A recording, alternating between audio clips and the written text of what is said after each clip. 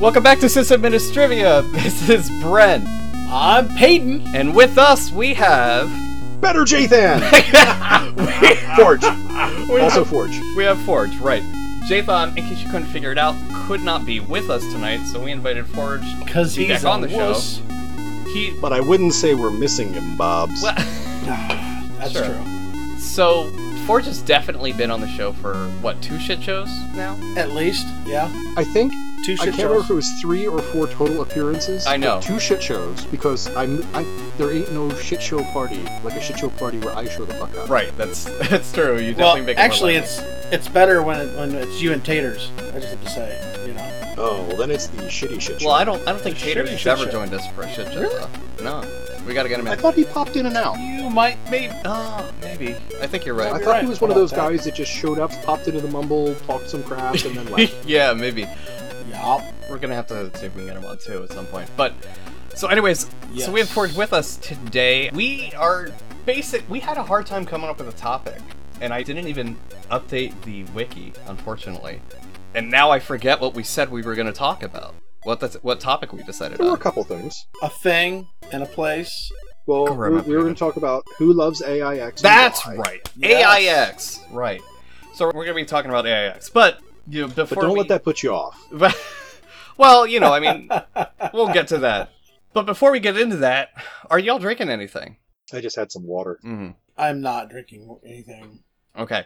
Apparently it's me because I'm out of chai, but I'm also drinking water and Jefferson's. So that's Got to keep the average up.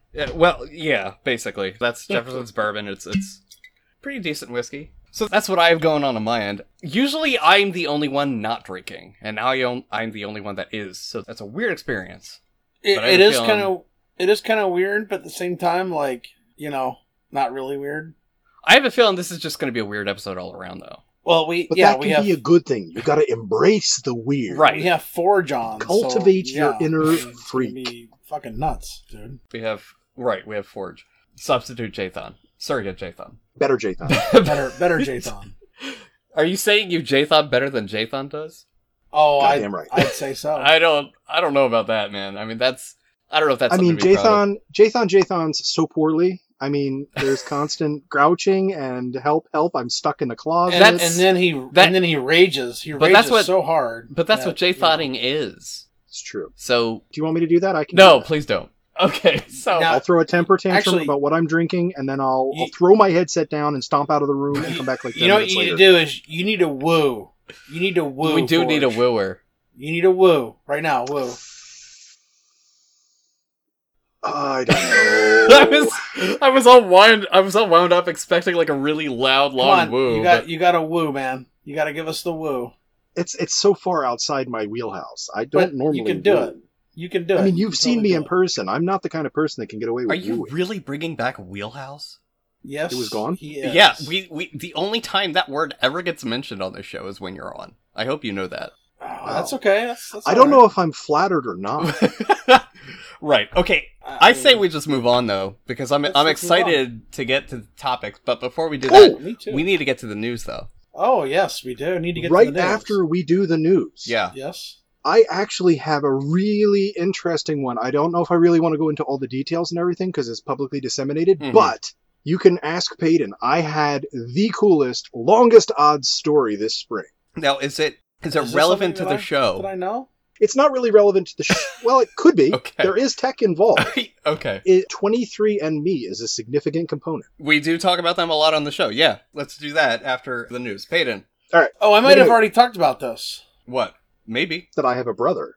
I can't remember if you mentioned it or not. I do believe. Well, I then did. clearly, But, if you yeah. brought it up, you didn't do a very good job because it's a cool ass story. It's Well, like the best story. we'll let you tell it Yeah. because it's better coming from you because you tell it better than I do.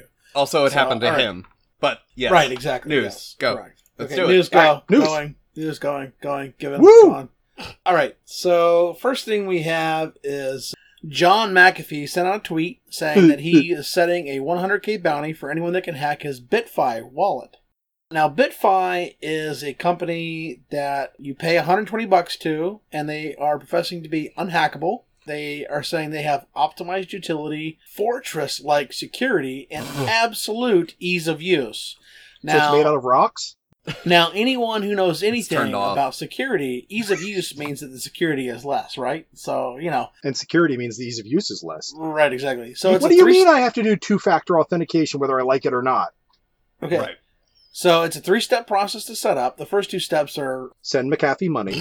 Yeah, you pay $120 and you set up a dashboard and you link your accounts. Step 0 is off by 1 error. The third step is to set up a secret passphrase. Now, there's an algorithm that is open source that allows you to access your funds and calculate private keys. The private keys are stored only in your own brain. Mm-hmm. The top Reddit comment on this... Hey, Forge, can you remember an AES 256-bit key in your head? The first 5 or 6 characters, sure. Okay, just making sure. So, and to answer your question, yes. So the top Reddit comment says that you send them $170 and they send you a wallet with 50 Bitcoins and you have to hack it open. So it's like forgetting 50? the 50. passphrase of your... Yeah. 50. 50. That's a lot. That It is is a an lot. astounding amount of money. I believe current going 50 rate is 8,000 per Bitcoin? It's $50 a Bitcoin. What? No. Wait, no. Bit 5 coin, you mean? It's a $50 Bitcoin, whatever that is. Oh, okay. So it's $50 not worth of 50 Bitcoin. Bitcoins. No. Oh. Okay, So right, it's that like, makes sense. It's like 0.0002 Bitcoin. Something like right, that, yeah. something like $50 that. worth. So, Just for reference, current price of Bitcoin I have here per Coinbase is $7,652.70 USD. That's of August 1st, 9:34 p.m. Eastern. congratulations. Cool. Thank I you was very going to much. say $8,000, so I was pretty close. Yeah. So just it's about. supported by John McAfee. He's just a chair member. There's at Cybergibbons is doing work that's trying to break it. It's It sounds supported like by McAfee, so it is Right. strongly resistant to drunken Mexicans. Or wait, where is he hiding out these days? Costa Rica? Right. Maybe? Drunken Costa Ricans. There you Well, it really sounds. I mean, it's a bunch of crap. Yeah. Like ease of use. Well, does you not... said John McAfee. Right. Exactly. Well, I right. think we were all in the neighborhood. No, Right. they are in for a rude awakening, I think, and it's just a matter of Oh, time yeah. because Oh, yeah. people are Oh, a yeah. ton of people are hitting it pretty hard now. So, Oh yeah. and they absolutely. gave the okay to hit their infrastructure as well as part of the attack. So, What could possibly go wrong? yeah, we'll see how this turns out. By the way, the bounty has been raised. I don't know if it's on the site yet or not, but per the Twitter thread, Bitfee, however you say it. Well, it's not Wi-Fi. It's Wi-Fi. So it's got to be Totally not a Bitcoin. Right. .org. Well, they're a maker of a so-called wallet. It's not even exactly a wallet, but whatever. So, 2 things about that. One, it's not that it's key-based. The seed is in your brain, which is basically just a fancy way of saying password-based. Passphrase. Right, So- exactly. Yeah. And two, Yeah. fuck, what was I going to say now? I don't know. Oh, right, about the bounty. Must have not the been bounty. very No, good. it's great. It's the bounty. The 2 is, they've agreed to raise the bounty, and I don't know if this is on the site. I don't know if it's official, but it came from their Twitter account, so I'm assuming it is. McAfee Pretty good, retweeted anyway. it, so he's probably backing it. They've raised it from $100,000 to $250,000. So I'm looking at the Bounty actual. for hacking the unhackable Bitfee wallet jumps from 100K to 250K. There you go. CSO 9 hours ago. Wow. Yeah. Oh, researchers find tons of red flags in Mhm. Bitfee's unhackable cryptocurrency wallet. Unhackable, of course, is in quotes, always, in this context. Yeah. Yeah, nothing is unhackable. Nothing is completely penetrable. You put it on the internet, it's going to be exposed. We'll talk about that later. Sure. I have an unhackable Bitcoin wallet.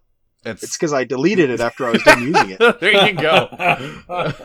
Ain't nobody got the secret So- key and passphrase for that one. Unless The there's next- an algo weakness. But all right. Sorry. The We're next getting off bit of topic. news. The next bit of news we have is that this has been resolved, or has since been resolved. But there was a Steam voice chat exploit. Mhm. Basically, essentially, what happened was you could listen in on any conversation, regardless of actually being in a voice chat with someone. Whoopsie. This was Mhm. posted to Reddit first instead of like to Steam or Valve or anybody like that. And they did post a link or a comment in the Reddit post saying, "Hey, could you guys like link us?" They said if you could report it to HackerOne first instead of automatically putting it on Reddit, that way they could fix it before letting the world know how to exploit this. That would be advisable. They didn't tell what the actual resolution was. They just it was just an exploit. Mhm. Yeah. So the next thing we have is that hackers stole $2.4 million from the National Bank of Blacksburg. They are currently suing their insurance provider because they are failing to fully cover the $2.4 million that was stolen by hackers or crackers over an 8-month period. The bank was subjected to a phishing scam, which installed malware on the victim's PC, and then that allowed them to compromise a second PC, which had access to the Star network, which handles debit card transactions. Oh, spectacular. Right. First, you got one idiot clicking, and then he sent an email to another idiot who also clicked. Right. Yeah, right. So using this second PC, they were able to alter and disable PINs and anti-fraud protections, and daily withdrawal limits, daily debit card usage limits, and fraud score protection. I want that kind of access. I want to take my transaction limits off. Yeah, right. Screw the rest of it. Yeah, right. The first breach was on Saturday, May 28, 2016, and continued through to Monday, which was a holiday. Oopsie. The bank hired 4 So wait a Gen X minute. to invest. Yes. You're telling me banks can make transactions on Mondays? Or on holidays? Of course they can. I know. They just don't. I know. In this instance, yes. Yes, they could. That's when the black hats are doing a better job of customer service than the company. All right, sorry, keep going, Ben. Wouldn't be hard. I know. Right. It's, So it's just since we're already off topic, Yes. I just want to backpedal to the last item and say, yes, all 3 people that use Steam voice chat were deeply affected. okay. Oh gosh. All right. Yeah. So the bank hired 4 Gen X to investigate. Mm-hmm. This investigation prompted them to implement velocity rules. That's in quotes. I don't really understand what velocity rules are. There's yes. Is that just fucking rate limiting? What is that? Well, there's a link that you Probably. can click on here, but it's so basically what it is velocity checks monitor certain data elements that occur in certain intervals for a number of times. A common trait that CNP fraudsters use is to test out stolen credit cards. All it takes is one fraudulent transaction to be approved. So that's were what it really is. close to the mark. Yeah. Basically rate limiting. Yeah. I also want to point out it's a 2001 movie, according to IMDb.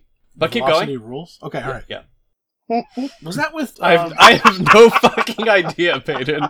I literally just Googled it, and that's one of the results. All right, so they implemented the velocity rules. Well, that didn't help because 8 months later, They in should January have implemented 2017, Decider House rules. Right. there was another phishing email that broke back into the bank and gained access to both the Star network and Navigator, which is used to manage credits and debits to customers' accounts. Wow. They used the The email Navigator to began, credit about $2 million to various remember me? accounts. Again, it was done over the weekend. Wow. So, in the lawsuit, National Bank says it has an insurance policy with Everest National Insurance Company for 2 types of coverage or riders to protect against cybercrime losses. The first was a computer electronic crime gotta be rider that had a expensive. single loss liability of $8 million. Absolutely. The second was a debit card rider, which provided coverage for losses which results directly from the use of lost, stolen, or altered debit cards or counterfeits. That policy had a single loss liability of $50,000 with a $25,000 deductible and an aggregate limit of $250,000. So what the fuck? Is their That's like firewall? a single card policy. Is their firewall literally a guy sitting there and manually approving packets? Like why? I don't know, dude. And he doesn't work weekends. And he doesn't work exactly. Like why?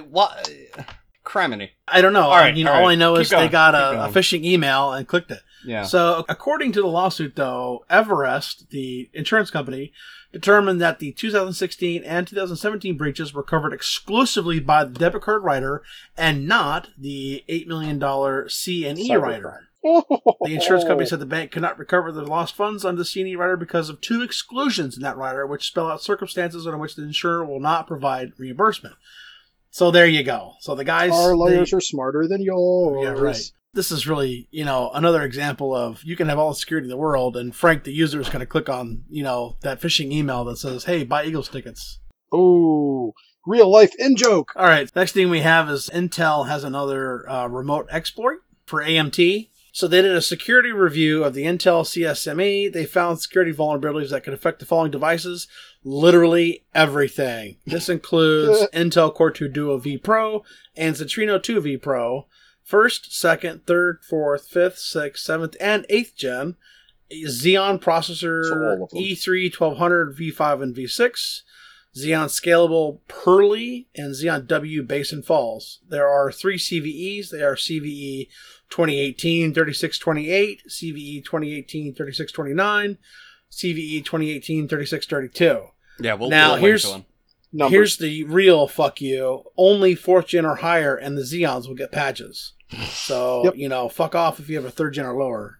I mean, I'm safe, but a lot of people aren't. Yeah.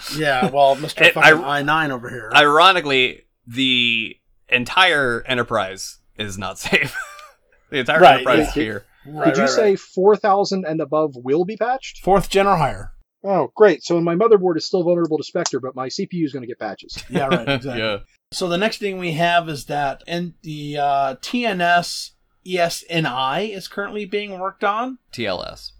That's what, Yes. I'm sorry. TLS. I apologize. Also that. So it's a draft that's been submitted. It's provisions for BCP 78 and 79. Mm-hmm. Yeah, so they're working on this. So I don't really know a lot about this. So honestly. SNI is what allows a server name indicator or indication is what lets basically it helps SSL work through proxies.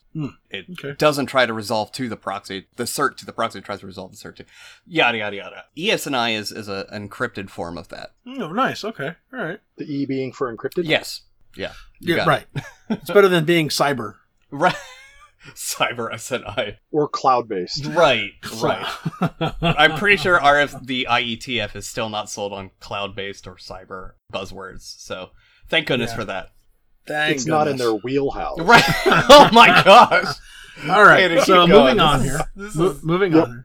Next news. Your cell phone has a ton of sensors in it. There's, all sorts of things in there that can track your location, not necessarily just your GPS. So a researching firm led by Guevara Nubir, I have no idea how to say this. I apologize. We'll link to it. He's a professor at Northeastern University and also directs the Northeastern's Cybersecurity and Information Assurance graduate program. That's a mouthful. Yeah, right. There's a whole area, he says, that's called side channel attacks, where you use side information to infer something that can have an impact on security. Mm-hmm. So basically what he's saying is that if you take your cell phone and you turn GPS location off, he can still track your location.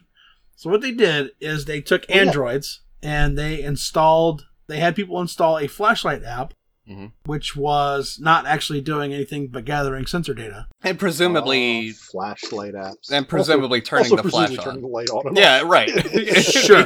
Sure. It'd be a dead giveaway otherwise. So basically, without using triangulation, they used the accelerometer, the magnetometer, and the gyroscope. In major cities like Boston, where there's lots of twists and turns, they can get up to 50% accuracy.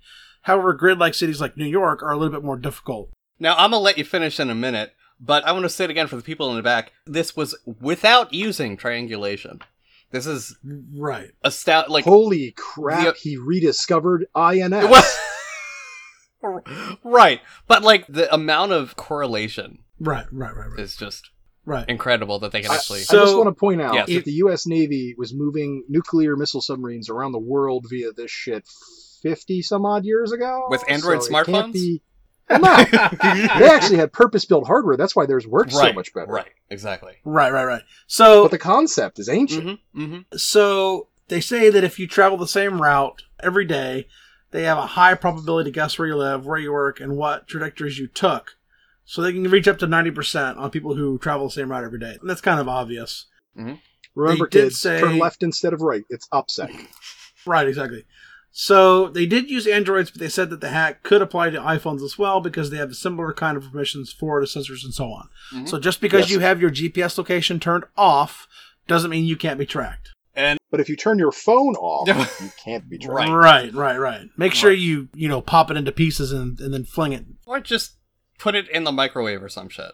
Yeah, use the Apple fast charging. So the next thing we have, and this is actually really terrible. This is like a huge violation of this guy's rights. You guys are gonna freak out on this. So this guy named William Montanez was jailed for 180 days by a Florida judge for refusing to unlock 2 phones. Mm-hmm. The judge handed him his phones and said unlock them. He claimed to have forgotten the passcode and said they were recent purchases. He was told no passcode, no freedom. The police claimed to have a warrant and that is all they need to demand access to the phone's information. He was initially pulled over for a failure to yield. A canine was brought to sniff his car after he refused to consent to a search. Now, that is not allowed. being pulled over for a failure to yield does not immediately constitute, a fishing expedition where you can go, we want to look in your car.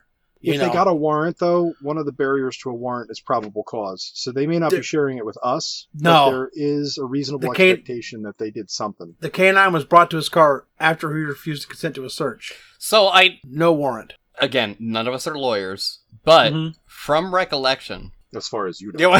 Right. I'm pretty confident in that. From recollection, using a police dog does not consist as a search. It is a means of acquiring probable cause. That's incorrect. No, that's incorrect. Because it's the exterior. Actually, I know this one for an absolute fact. Well, running the canine around the exterior of your vehicle is not a search. So opening any enclosure or operating any latches for the canine to gain access is a search. Yes, absolutely. Can I read the rest of this to you guys? Yeah. No, he already told you the important There parts. was a Supreme Court ruling in Rodriguez that makes it clear regular traffic stops are not supposed to be fishing expeditions. If no reasonable suspicion presents itself and refusing consent isn't suspicious activity, officers aren't allowed to extend stops to further badger drivers into relinquishing consent or bring a dog to the scene to ask its permission for a search. Now, is, quote-unquote, the smell of marijuana by the officer, is that still constituted as probable cause? Well, I don't know. It is? Okay. Yep. I'm getting to that. Okay. So, they don't say how long it was between when the traffic stop was initiated and the dog's arrival. All that's clear is the dog wasn't there when the traffic stop started, and he was never issued a citation for their infraction that triggered the stop. The dog apparently alerted. The officers found a misdemeanor amount of marijuana, supposedly THC oil, tested only with a drug field test, and a handgun. The passenger of the car was a felon, so it was illegal for him to have it. Oh, that's where the snowball rolls down the hill. Montanez was not a felon, so he was allowed to have the handgun. However, having marijuana and handgun together is a felony. Which state was this in again? Florida. Do they require registration of all handguns? Do you know? No. They don't. No. I feel like that might be changing soon because I know there's a lot of gun control activity in Florida currently, but as well as PA, we're being hit pretty hard too. But anyway, I hear Vorge googling it right now. So, well, hold on. Laws. Hold on. There is no required permit to carry shotguns or rifles under Florida laws. However, those wishing to carry handguns must apply for a license or permit to do so. There you go. So to carry a concealed handgun, one must apply for a license to the Department of Agriculture. Yeah, that's... So, Montanez's mother claimed to own the handgun, something the state has yet to disprove or even offer an opinion. Montanez did claim possession of the marijuana and alleged byproducts. It's an open and shut misdemeanor offense. Sure. Then the officers seized his cell phones and obtained a search warrant for them. Yeah. This was predicated on one thing, a text message saying, "Oh my God, did they find it?" being received on one of the cell phones during the stop. So, the issue here is... they're trying to violate his rights. A traffic stop for, failure to yield or a taillight out does not allow you to then search the car further unless there's probable cause. And so far they have not. So here's the thing. Cause. Here's the thing. Except that, we'd have to pull the actual court cases to actually see, and really the police report as well. But, so here's the thing. If they smell marijuana or whatever, or they see it in the car lying out, that is probable cause. That is enough for them to constitute a full legal search without a warrant. That is a misdemeanor in Florida. Okay. A misdemeanor does not allow you to then step it up to a felony stop. Well, here's the thing. They also found a handgun. Who was this handgun? Being that we now know that Florida... They found the handgun. Was registered. They found the handgun. Needs to be registered. Hold on. Needs to be registered. Who was the handgun registered to? Yeah. No, it doesn't. Forge just said. Forge just looked it up. They don't need to be registered. It is illegal. It is a felony to register them. Right. Oh, okay. You cannot register them. Okay. So... Forge, what did it say about handguns before the CCL? Say what now? You can't you read off the gun law. Right. The problem is that they searched the vehicle based on the dog indicating drugs in the car. That's absolutely within their procedure. But the handgun, the handgun would not have been found. Cause. The handgun would not have been found if the dog hadn't been brought out to alert. Yeah, and that's... But see, here's the chain of events. Yes. The officer, all he has to do is say, I thought it smelled like marijuana. So they bring out the dog alerts. Right. That's probable cause. They have a warrant. The dog searches. The dog locates marijuana. That's a complete chain of custody. That's a legal search at that time. That is a legal search, and we also found this handgun while searching for this marijuana. Yeah. Right. Boom. The problem is, it doesn't sound like that's what happened. Well, I'm saying if they find the handgun during that search, that still constitutes as evidence, valid evidence. I don't disagree with you. The problem is that they brought the dog out to do the search. That's still not an issue, though. They don't explicitly need to say, oh, I smell marijuana. Like, why would the news report that? That's why I'm saying we would need to see the court docs and the police report itself. Right, I agree with that. I agree with that. I'm saying you can't make these assumptions, you know. It's still very fishy to me. Not that it's not abused. It absolutely is abused, the whole process. But procedurally... He's got a gun! Procedurally... Well, no. He's Florida man. Even it's extremely likely he's on drugs at any given point. Even just the smell of marijuana, whatever. Procedurally, nothing was broken. You know, on paper...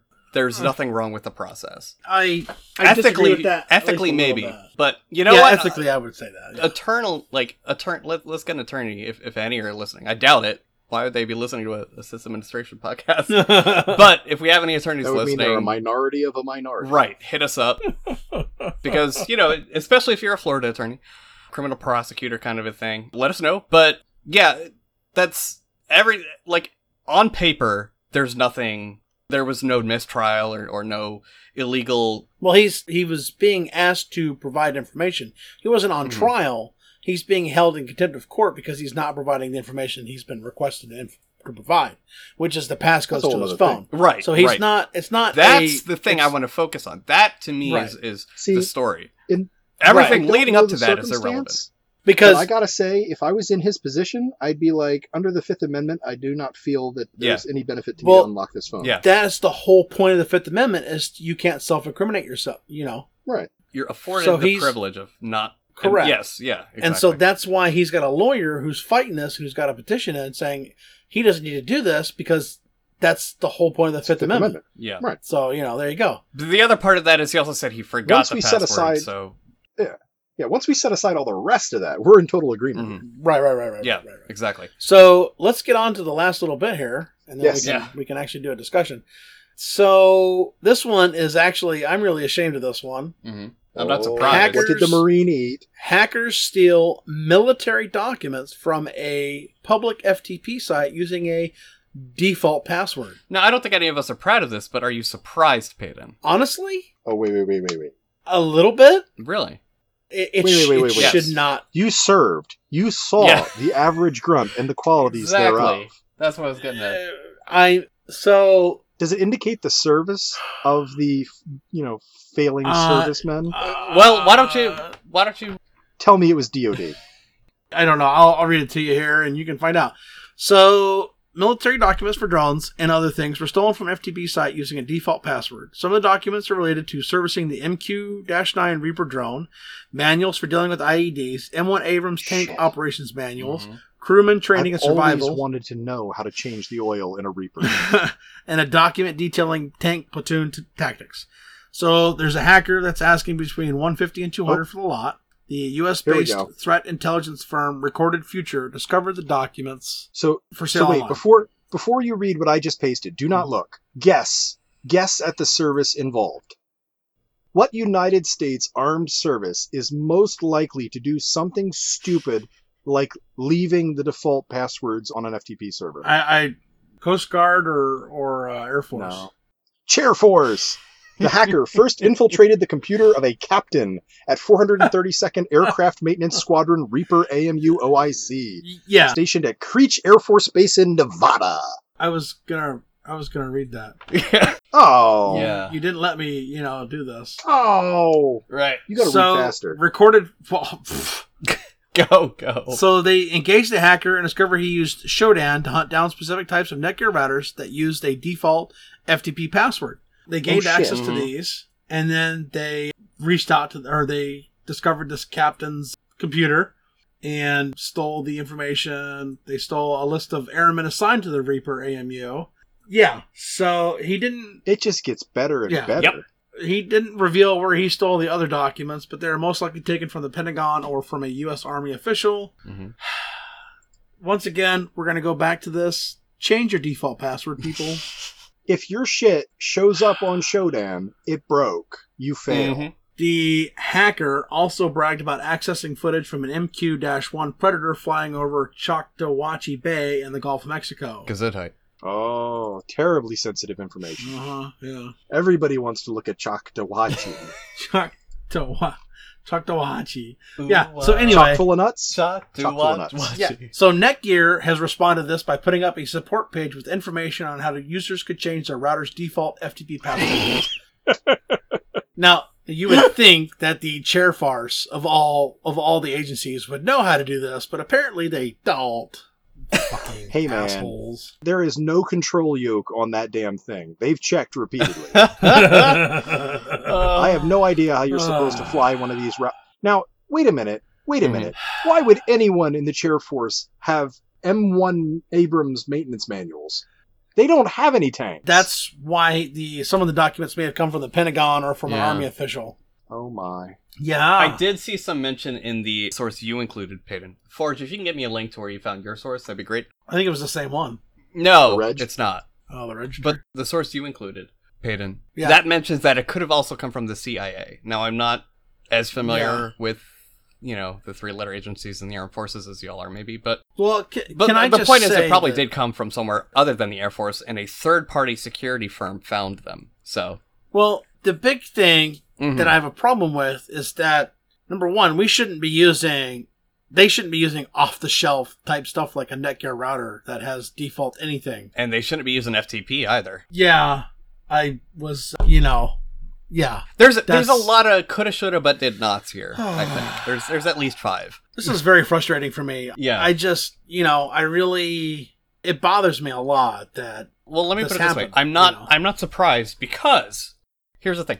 When one of the armed forces fails with intel like this, they fail big. They fail big. It's huge. Yeah. It's really, it's a stupid fail. Yeah, so it's either they're fine, they're pretty well protected, or there's a huge fail. There's no in between there when it comes to the armed forces. So, so rip whoever's responsible for that. But yeah, there's going to be someone getting their someone's ass chewed tonight.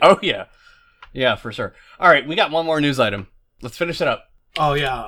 So Reddit got compromised. Dun dun dun. So there's actually they have a link out. They have they have a post about it. You can't see it, but I'm playing the world's tiniest violin right now. Yeah, right. So on June 19th, they learned that between June 14th and June 18th, an attacker compromised a few of their accounts, their employees' accounts, with their cloud and source code hosting providers. They compromised the two-factor authentication, which, SMS-based authentication apparently is not as secure as they thought they thought it would be. No, it's definitely never been secure. Right. Well, the main attack was via SMS intercept. They suggest that everyone moves to token-based 2FA, which, sure, that's fine. So all Reddit data from 2007 and before, including account credentials and email addresses, was accessed. Email digests were sent by Reddit in June of 2018. So if you received an email from noreply@redditmail.com, then you need to check your account. If you did not, then you're probably fine. Reddit is currently having some issues. I wasn't able to actually be logged in and access reddit.com. I don't know if you're able to right now. I was able to, yeah. But that's weird. So check your account, change your passwords, enable token-based two-factor authentication. And stop using the same password for everything. You're already logged in and will be redirected back to Reddit immediately. Yeah, there you go. Yeah, I get that all the time, and I'm not logged back in. So maybe you're comped. I think so. Anyway. Keep going. So, Black Hat hackers of the world, if you have my account on Reddit, enjoy. Please. You don't have insist. One. You said you don't have one. Enjoy that subscription to our incest. Wait. No, you know what? I don't want to know. I do not want to know. We're gonna gloss over that. Like that never happened.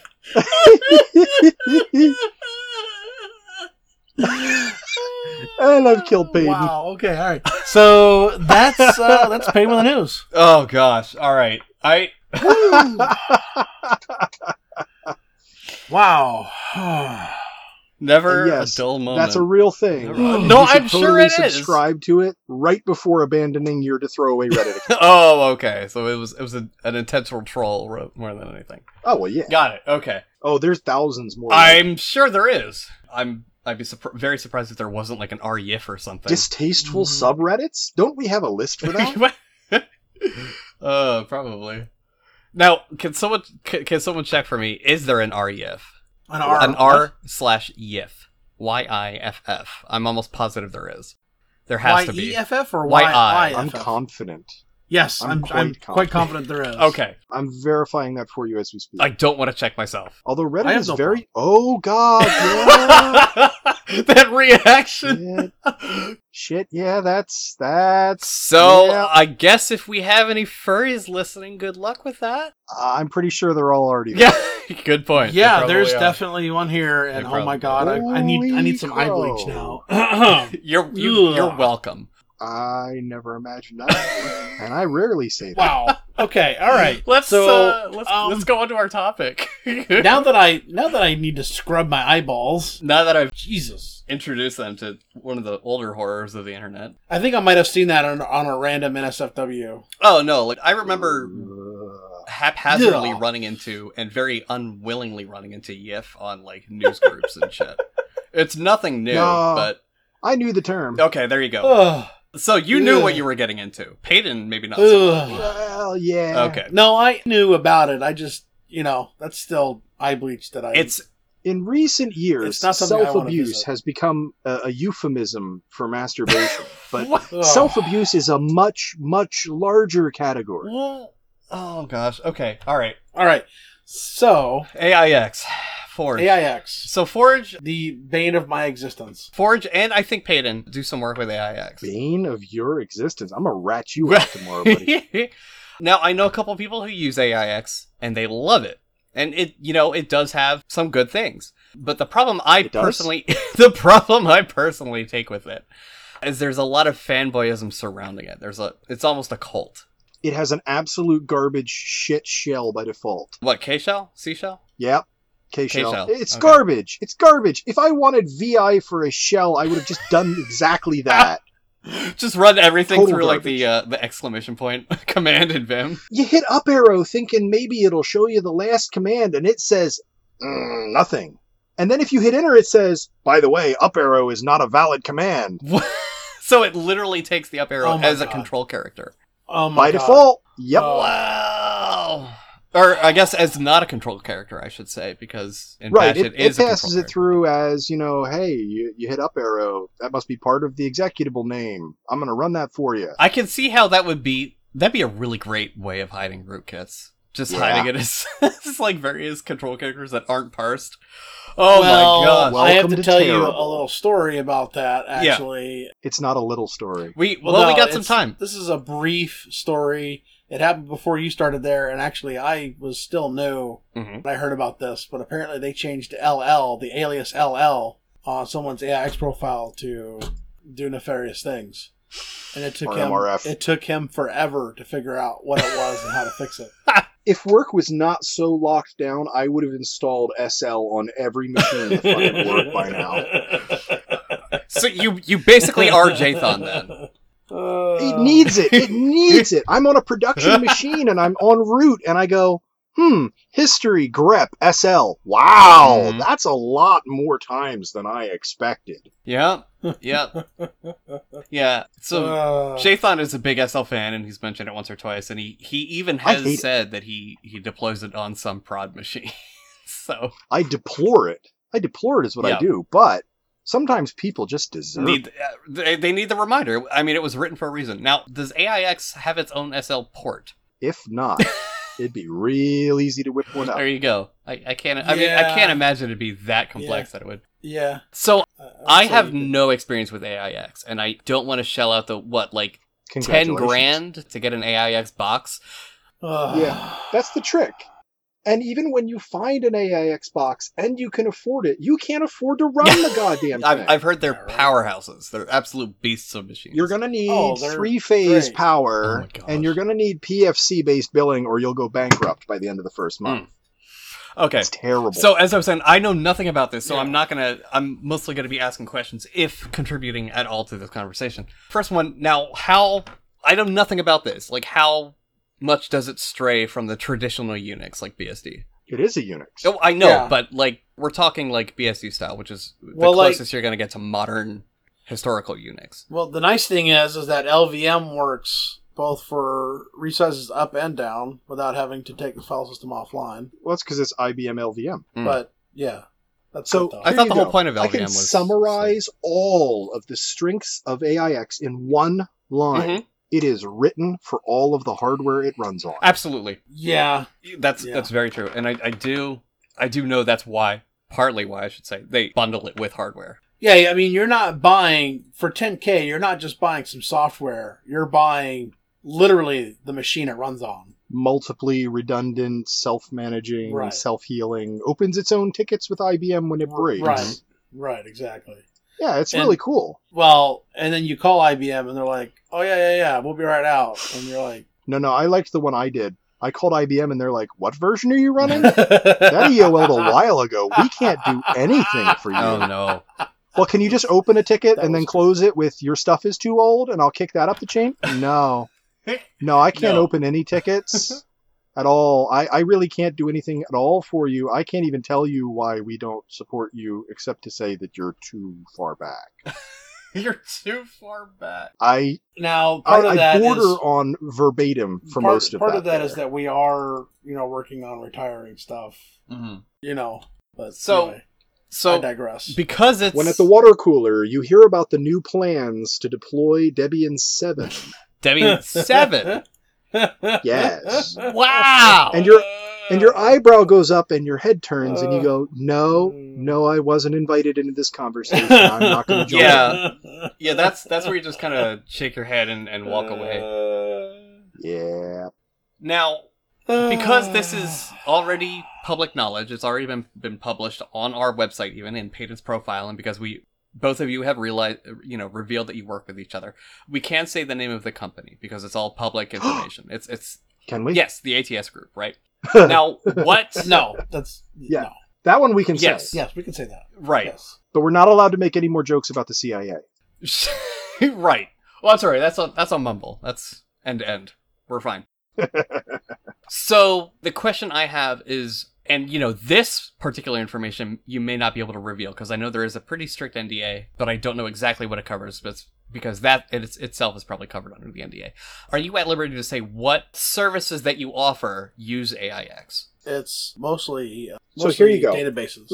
I was going to say, let me feel this one because I can dodge around while also answering by saying that any of the tasks that AIX is capable of and supported for, it is excellent at, which, among other things, would include very high availability, high uptime, large-scale database work. Okay. Just because you go to Oracle and you say, I want support, and they say, what garbage hardware are you going to put our precious software on? And you go, stuff that's even more expensive than your license. Right, exactly. And there's a moment of disbelief, and then they go, well, of course, sir. Yes. When you put it like that, how can we not support you?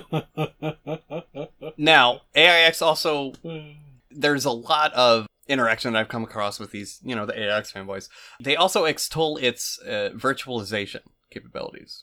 I heard it does some great work with that. Yeah. Are you able to confirm or deny that this is part of what you use it for? Or is it...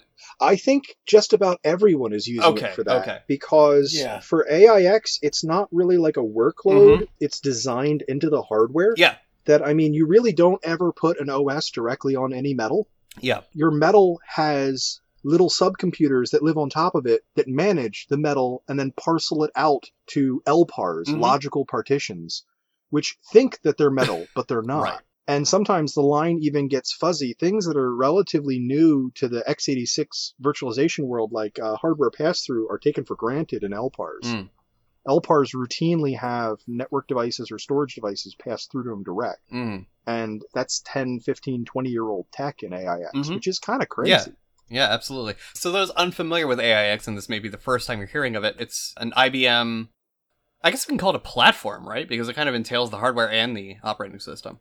Yep. Yeah, I would agree with that. It didn't used to be, but it currently definitely is a platform. Now, IBM is also, I know they're now starting to do Power KVM. Is that using the same hardware platform, or is it a new line for them? No, it's a newer generation. Same overall idea, but implemented differently. Yeah, and it does look awesome. I mean, everybody who's listening to the show knows by now, and I have no shame admitting it. I'm a 100% KVM fanboy. I'll be the first to admit that. So Power KVM is kind of really awesome in the sense that it does bare metal KVM hypervisoring, which is awesome. Super cool stuff. But it sounds like that's essentially what AIX is, only an older iteration of it, right? Or an in-house older iteration, I should say. So it uses K-shell. It does. A better question would be, are patches distributed? Or is it? Yes. Oh, they are. Okay. They are versioned. So patch distribution is funny. Because they have a repo where all the patches are, and you go to the repo and you get the patches, and then you convey them to your box. Mm-hmm. There's no automated method for that. Okay, so we're talking like a wget crawl kind of a thing, and then you manually... Sorta. Okay. Got it. Yeah, you're not firing off Zipper or Pac-Man or something like that. You're going and fetching a file and putting it in a particular directory and manipulating it in a certain way. And okay, so closer to... A fairly general thing, so I can share it, is that AIX has a nifty utility in it called SMIDI. Mm-hmm. That way you can take operators that are not really qualified to operate your hardware and have them operate your hardware anyway. I am a little bit familiar with SMIDI. I do recognize the name, yeah. Oh, man. It's basically like the... It says a lot about you as an operator. There's actually some really nifty tools I've never touched that help you that help you diagnose a lot of stuff. Nmon especially is... Nmon really is actually... Which has a port to Arch. Linux in general, yeah. That was, I believe, third-party written, though. I don't think that's...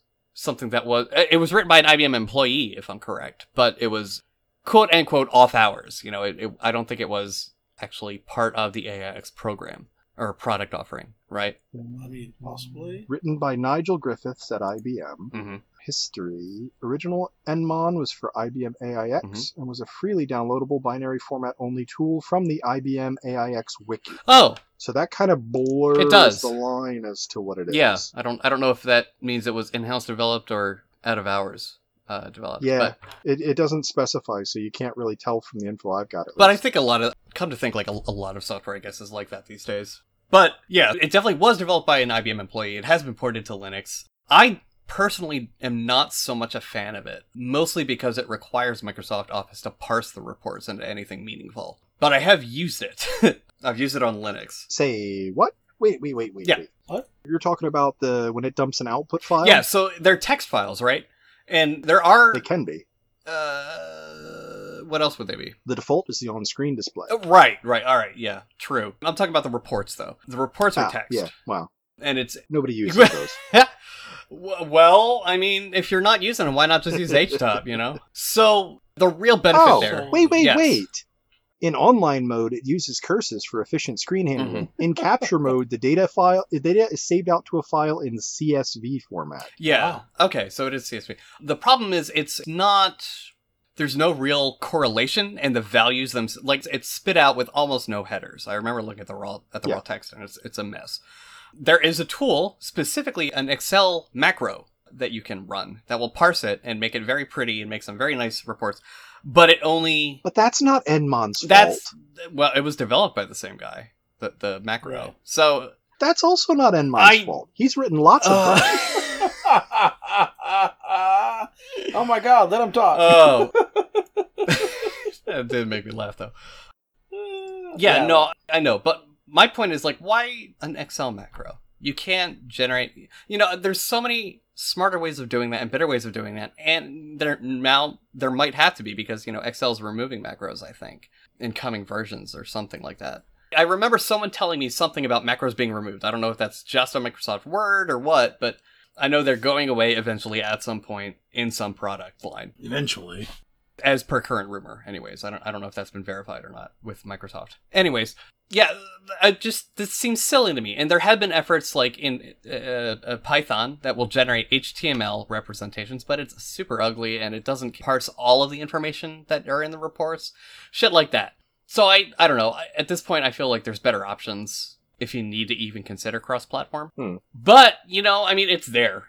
Some people prefer it, and if that's totally your prerogative. If you have used Nmon and you like Nmon, by all means. Well, I think I've used it. Official position is dominated by the fact that although Nmon for Linux could be rightly attacked as, crufty or backwards or the output is terrible, sure, it's really the only game in town on the AIX side. I just thought of that as you started speaking. Yeah. So, I mean, I can't really, take too much issue with it if it's the only thing available. It's better than nothing. Yeah. It definitely 100% is better than nothing. So yeah, a year ago I had nil for AIX experience, and the impulse that screwed me up the most early on was, I need to know this, so I'm just going to fire up IO top. Nope, no IO top. I mean top. Nope, no top either. Netstat. Nope. How about nope? So what? We've got some nope utilities. Whole lot of nothing. Yeah, it sounds like a bare OpenBSD install with with Nmon and Smitty, and that's it. That's the impression I get. And plus it feels the that way. Okay. Yeah, I mean that's so if you said that as, this is my factual truth, I would jump up and be like, no. There's tons of crap there. You just don't know the names of any of it, so you can't find it. Right. But from a user perspective, yeah, that is very much what it felt like early on. It was, I can't find anything. I can't do anything. This is terrible. Why do people keep telling me to ls adder, ls dev, Smitty this, Smitty that? How do I use this goddamn OS? It was very much the initial impression I got. Now, some time has gone by. Some of the commands come to hand easily. The rest of them are on a little notepad I keep on my desk, where I write down everything I ever say to AIX in case I need to say it again sometime. There you go. So it does sound like the third-party documentation, which, I'll be the first to admit, I learned the majority of my Linux knowledge, not wisdom, but knowledge, absolutely, through third-party docs, like the Evie Nemeth book and the Root book and all sorts of other stuff, which, we've linked to before in the show. I'll link you to the episode.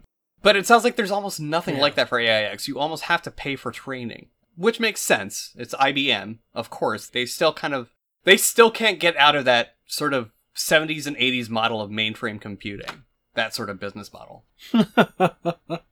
Where they show up in the suit and, But it boggles me that they wouldn't want to make it more accessible to at least learn. Because then that means that, well, no, I guess then that means less consulting costs, right? It drives down consulting rates and makes it less attractive for guys like me and Payton. Yeah. And also, I think it goes back to a core IBM philosophy that didn't make a lot of sense to me for the longest time, but now it kind of does. IBM doesn't want to rule the world. IBM wants to sell service contracts to the guy who is. So they don't want to be girls? Yes, Payton. No, Payton. IBM does not want to be girls. Oh, God. That's a terrible joke, but I got Brent to laugh, so that's all that matters. I get Brent to laugh all the time. I think you've set the bar way too low. That's true. Now... no, that's not possible. Okay, so if you Google how to AIX, the number 1 link goes to IBM. The number 2, 3, 4, 5, 6, 7, 8, and 9 links all regard travel in France. But presumably AIX is the airport, one of the airport codes. I don't even know how to say it in French, so I'll just be terrible, but it's Aix-en-Provence. Apparently is a big city in France. You definitely got the I right, yeah. That's how it pronounced. Now, interestingly, does AIX provide any sort of change management options? I know Ansible runs on it, because it does have Python, but... Oh, geez. That's a really good question. I've never seen any. So, AIX does have one awesome thing that kind of preempts that. The default method for backing up / timestamping / recovery for AIX is a make sysb. Yeah. Which is basically a tarball of the entire running system. Yeah. And the bad side is it's a tarball of the entire running system. The good side is they've been doing this for so long that they made a lot of really good tools to streamline the process and make it quicker and store it only as differentials against the last one. All those sort of things that add up to, okay, this isn't terrible. Right. Okay. Yeah, it's actually pretty neat when you do that. Again, though, it does take up a lot of space, if you're But we're running AIX, so we'll just throw another $50,000 at it. Right, sure. Get some huge ass storage in here right now, just to support the AIX boxes. Listeners who don't have AIX in your cluster, in your environment, in your fleet, I hope you're now considering the the type of people who would use AIX. They have money to burn. You need to have a very serious expense account in order to get started, and then you need to have a very healthy line of credit to keep running. Mm-hmm. Yeah, I'd agree with that. 100% agree with that. Yeah, that's kind of what AIX is, though. So it's what surprises me. But on the other hand, it's like 5 nines right out of the box. Yeah. Yeah. You want to leave your box up for 300 days? Yeah, no problem. Sure. Oh, yeah, sure. Absolutely. And some of that stuff that's been up for a while, I'm just like, what? And you do have the enterprise backing that as well. You have IBM behind that. So yeah, you call Oracle and you say it's on AIX, and they go, oh, okay. Yeah. We will call you back, sir. That's right. We're going to go find the one graybeard that knows what you're talking about, and we're going to get him right on the phone. Right, exactly. Now, interestingly, AIX does not support ZFS. That's to be expected, I suppose, because AIX... ZFS is inferior. We don't need that. We're just going to throw disks at the problem until it goes away. Do you... And, this is... I'm asking this simply based on people who have seen AIX's release flow, we'll call it, I guess. Mm-hmm. Do you expect there to ever be an AIX kernel patch to support ZFS? Nope. So AIX does all of its cleverness and flexibility one layer further down the map. Mm-hmm. Payton mentioned it earlier, but AIX's LVM is really, really clever and really capable. Mm-hmm. So instead of, we got a Z pool and we're going to manage the thing and the stuff, no. We've got LVM and we're just going to fold more disks into that group and we're going to mirror it more ways. So it's almost a requirement to have a SAN attached to it, like a fiber SAN or some shit. It definitely shines as soon as you do. And you can do really clever stuff like, we were running on mirrored local disks and one of the disks failed. Mm-hmm. And we just cannot be bothered at all because we put mirrored disks in before we had our $50,000 SAN. So we're going to mirror with one half being the local disk that's still good and the other half being the SAN. Okay, yeah, that is pretty cool. And then if we need to, we'll hot fail over from this mixed mirror just to booting off the SAN. Yep. We've had disks fail, physical disks fail, and we've just said, all right, just add a SAN to it and boot from that. SAN boot from now on.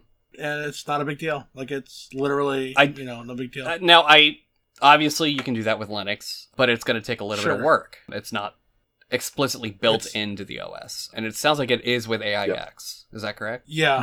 Much more at the very least. Definitely. Okay, I see. That is pretty cool. I personally haven't done it, but I've seen it done, and it didn't look like a great big production.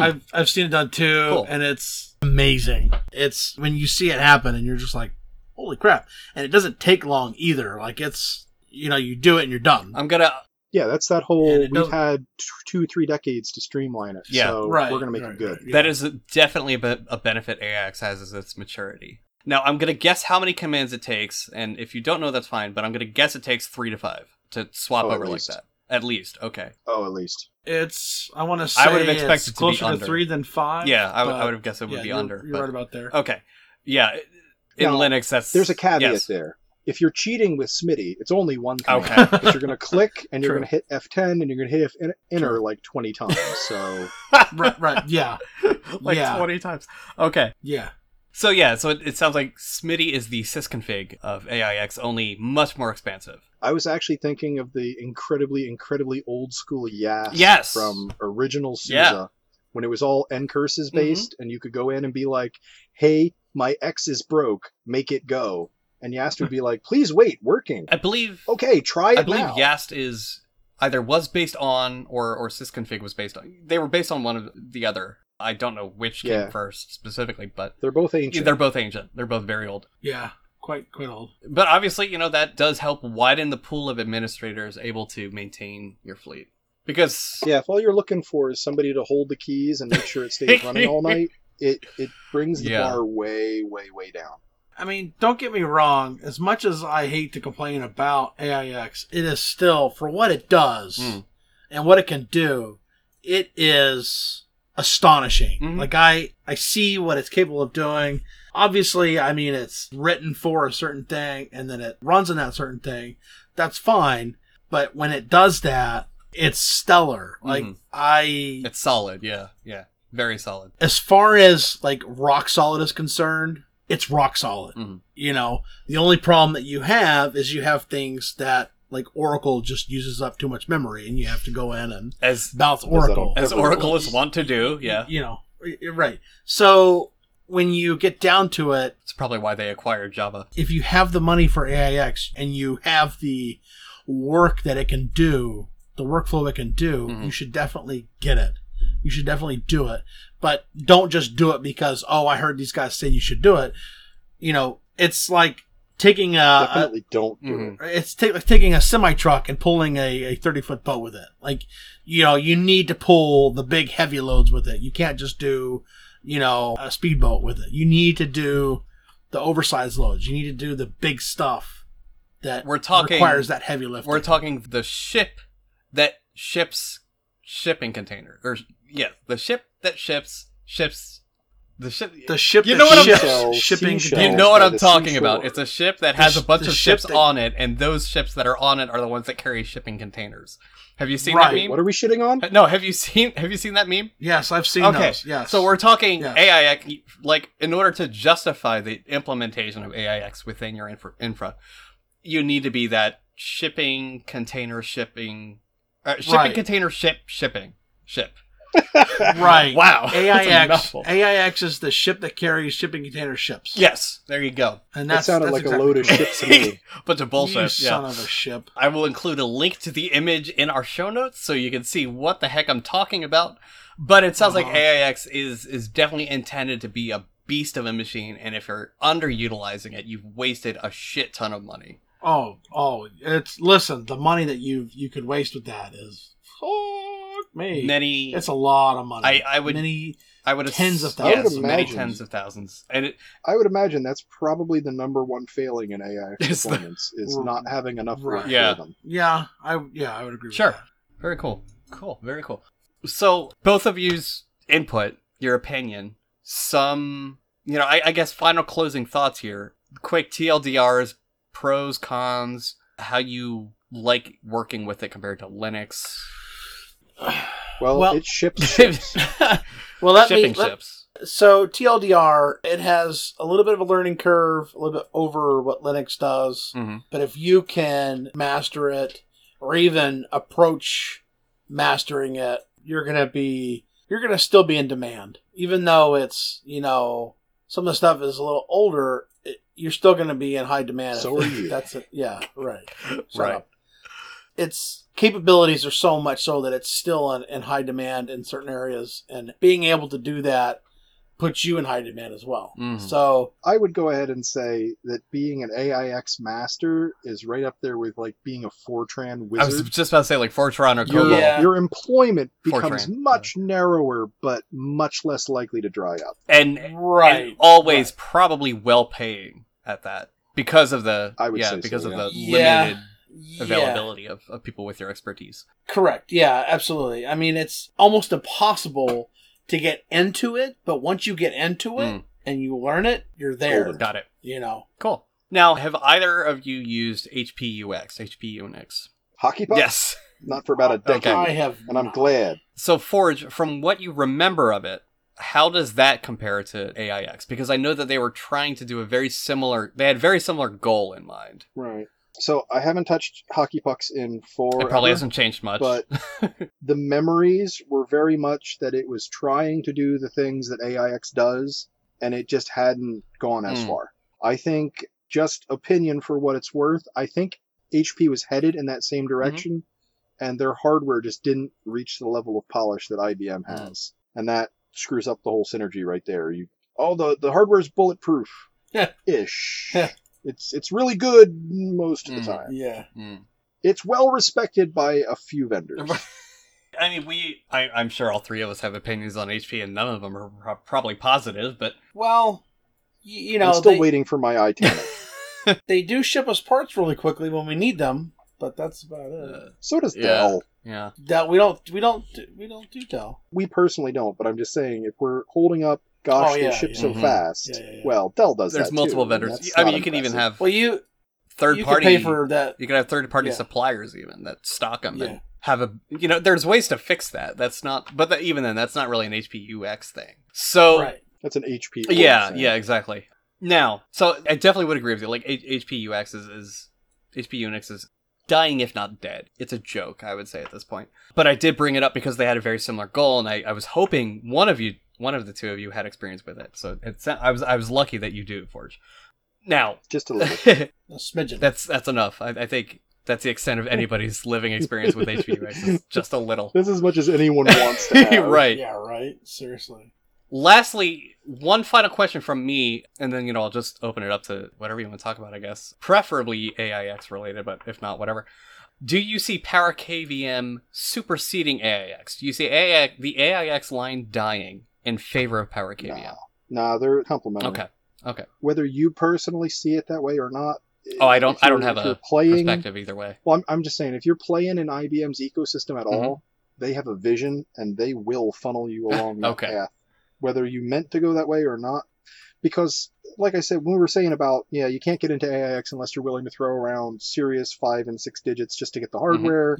And then 5 and 6 digits on a regular basis to support the hardware. Another 5 to 6 for training if you decide you want to pursue Well, they'll probably throw you some of that there's just to get you started. I think they offer licensing programs, right? They do, yeah. If you're playing that deeply in the waters that you're throwing around that kind of dollars, when the IBM guy comes around and tells you about how Power KVM and AIX and doing this next generation thing on this next generation hardware, and we'll totally send you one just so you can see how awesome it is, and then we expect you to order 1,000 more just like it, you tend to fall in line with that pretty quickly and go, that's not the worst thing I could be doing with my day. So you see AIX for the foreseeable future, obviously unless IBM makes some rapid decision, but they tend to not do that. Other than selling the laptop line over to Lenovo, I guess. But that's because they didn't want it anymore. Yeah, exactly. I mean, given the choice between servers and like enterprise level servers and laptops, I definitely picked the latter, or former rather. IBM is really, really good at seeing where the money not only is, but where it's going to be, and then positioning themselves to get there. I definitely would agree with that statement. Absolutely. And I mean, they shoot themselves in the foot. You go, oh my God, they sold off ThinkPad? That's like the #1 prestige brand in laptops. And what is it, 15 years later, we're like, ThinkPads are okay. Yeah. They're all right. Yeah. I still like ThinkPads. Thank you. Somehow, IBM smelled where the market was going, and they said, laptops, there's no bottom on that market. It's race to the floor. Let's get out while the money's still good. Yeah, that's very true. Yeah, I agree. They contain some astounding amount of insight into trends, I guess, before they even become trends. It's pre-trends, I guess they'd be. Yeah. So you don't see AIX in the foreseeable future being shadowed out by Power KVM. I just mainly want to get the perspective from someone who works with the company. No, it may not be obvious from the outside. And that's why I asked. At this point, but I'm sure there's a plan. Interesting. They're going to make some announcement that'll pivot your point of view on it 180 degrees. They'll say, by the way, we've been telling you about how awesome Power KVM is. By the way, it also does these awesome bullet point items, and only when you're running it with AI. Okay, yeah. I mean, that does seem in character for IBM, so I can definitely see that. I mean, part of the reason I asked is I don't have a perspective either way. I didn't know what the answer was going to be, or I didn't expect an answer. So that is definitely an interesting forecast, I guess.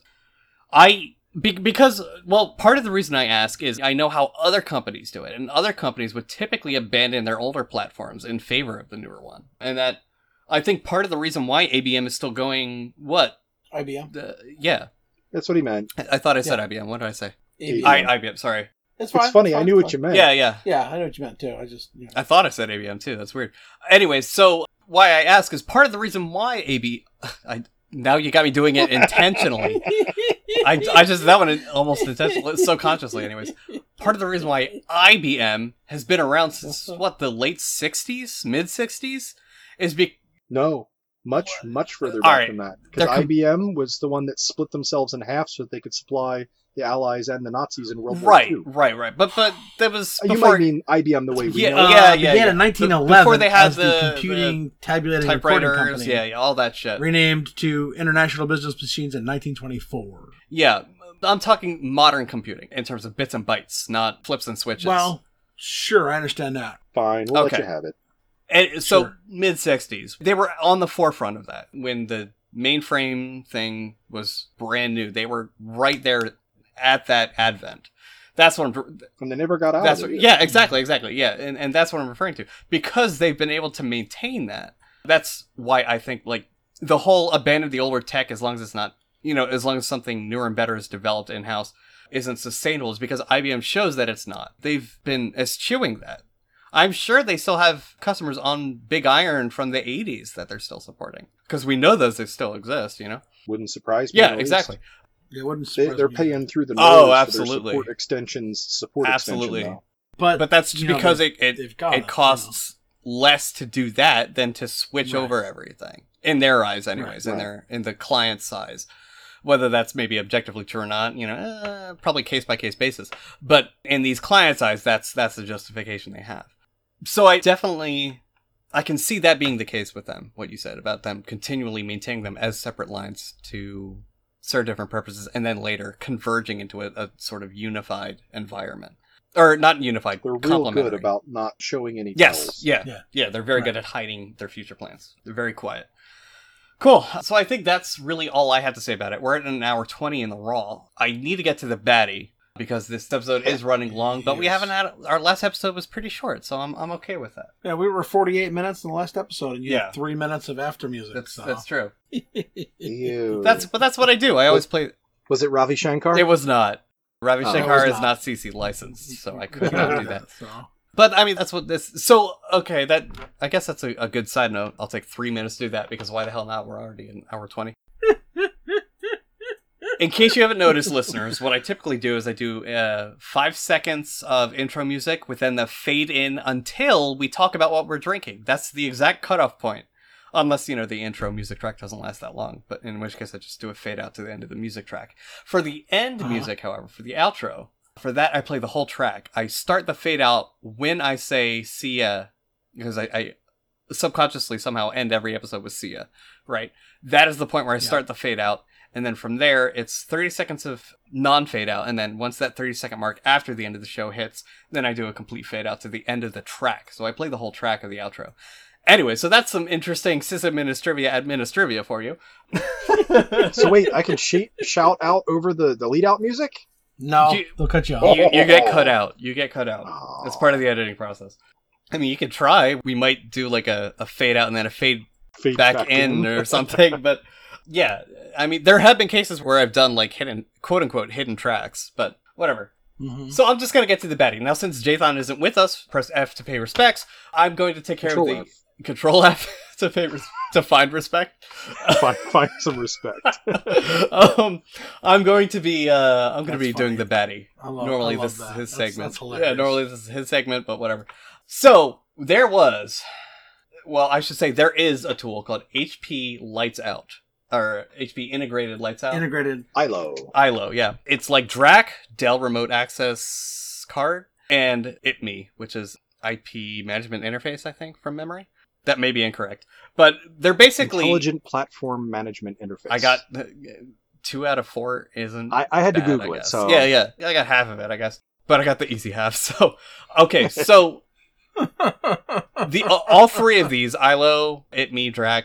I think there's like one more generic interface, maybe.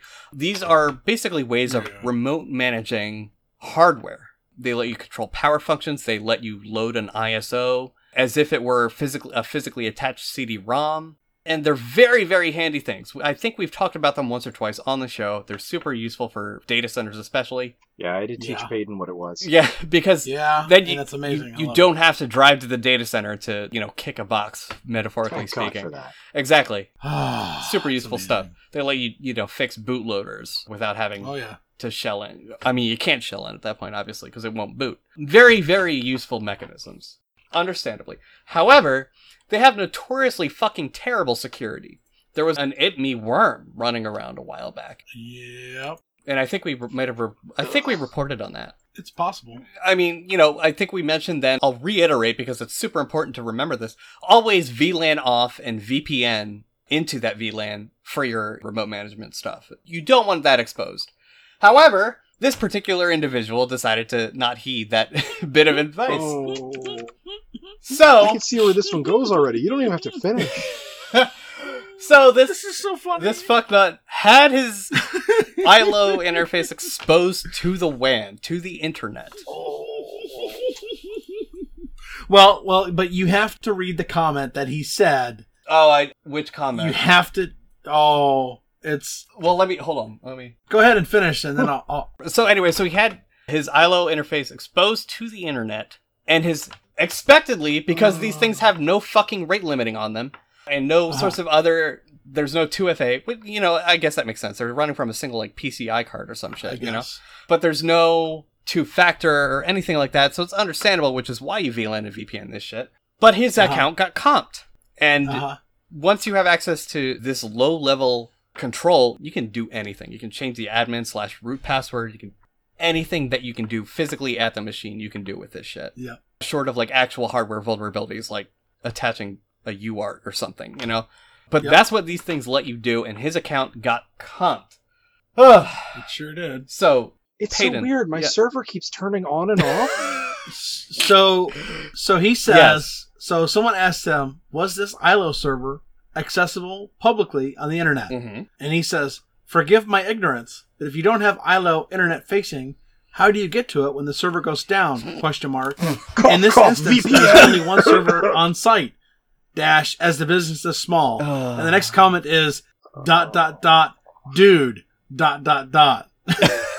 And that's how you discovered it was comped. I mean, this is rule number 1. Don't do this. Holy crap. So congratulations, you got a baddie. I hate the it's present year argument, but fucking really, it's 2018. We have VLANs, we have VPNs. You're able to do this on the hardware of the Cisco supports IPsec, right? Even then, you can have a VPN host behind it, whatever. There's no excuse for this. There's literally no excuse for this. Why? None. Why? No excuse at all whatsoever. That's But, hey, it's got to be public facing so that I can, my gosh. I can access it when it goes down. No, you really don't. Oh. No, you really don't. All right, well, that's been the baddie. I think that's one of the worst baddies we've given out. The guy that plugged in it's got the smallest medical equipment to the internet. Well, so here's the thing. It's got the smallest scope and it's got the smallest effect, but the amount of stupidity involved, I think, exceeds many of our other baddies. I think the word is willful ignorance. Well, maybe. That's a good one. Maybe. Willful ignorance, yes. Yeah. I agree. You mean there's bad people on the internet? You don't say. No. Yeah. This is... Wow. It makes me want to cry. But guys, it's okay. It's protected by a password. Yeah. But guys... And I changed it. It wasn't even the default one. It was password 1234. Do we... Okay, so you guys at ATS, y'all have ILO, right? Yeah. Or some machines that have ILO. Do you know the max limit on password length and what allowed character set there is? I believe some of them it's 32. Well, isn't in this, Really? It says that the ILO 4 servers have a 29 character limit. That sounds right, because that's probably a 32 character field, and they've stolen some of it for tagging. Yeah, or control bytes or some shit. Yeah, no, and normally I would say 29 character password is awesome, depending on the character set allowed and all that, of course. Right. You should have a good amount of entropy, especially since it's over the fucking WAN, right? So it's going to take a while to brute force that. But something tells me that he did not have a 20 character or 29 character length password on that. Nah. Probably That sounds like not. an 8 character password to me. That would probably be, My favorite part is that if you have IPMI access, no matter whose branded it is, you can compromise the local OS. Conversely, if you compromise the local OS, you can compromise the IPMI. IPMI. Yeah, exactly. Yeah, they're great. So I simultaneously love and hate IPMI for that, because you can access IPMI and configure IPMI from the OS, which is great. It's super handy for legitimate purposes. I have forgotten my IPMI password and I cannot get to it. How do I reset the password on this box that I can't power cycle? Well, you go into the host OS and you run IPMI reset pass default. Yep. Yeah, exactly. Yeah. So it's really awesome because you can control like behavior of itme and stuff, and you can do that from live systems, which is great, which means no downtime. But, and I think you can do that with Drac too, right? Yeah, Do either of you know? Yeah. When I'm saying IPMI, I'm using it as a catch-all for all three. Okay, yeah. Just remote management, remote bear and level. iDRAC are really just branded, marginally customized versions. They are slightly different. Like, you can't... I believe itme is an open protocol, for instance. And I think Drac makes some changes. And you can't use itme tool, for instance, with Drac. So on and so forth. But they're close enough. And they're especially, like, the same in purpose. Same with ILO. They all aim to do the same thing, which is remote bare metal management. At the levels we're talking about, they are functionally identical. Yeah, exactly. Correct. So I do like a lot of them have the same password. Yeah, I like Drac, and I like itme even more because it's open, because you can, configure management from the live OS. But yeah, that is definitely a downside. Is if your OS gets comped, just reinstalling the OS ain't gonna fix it. So nope. Yeah. Whew, lads, that's intense. Yeah. So I think that's about it. This has been Sysadministrivia. I am Brent. I'm Peyton. I'm Better Jathan. And that was Forge. See you later.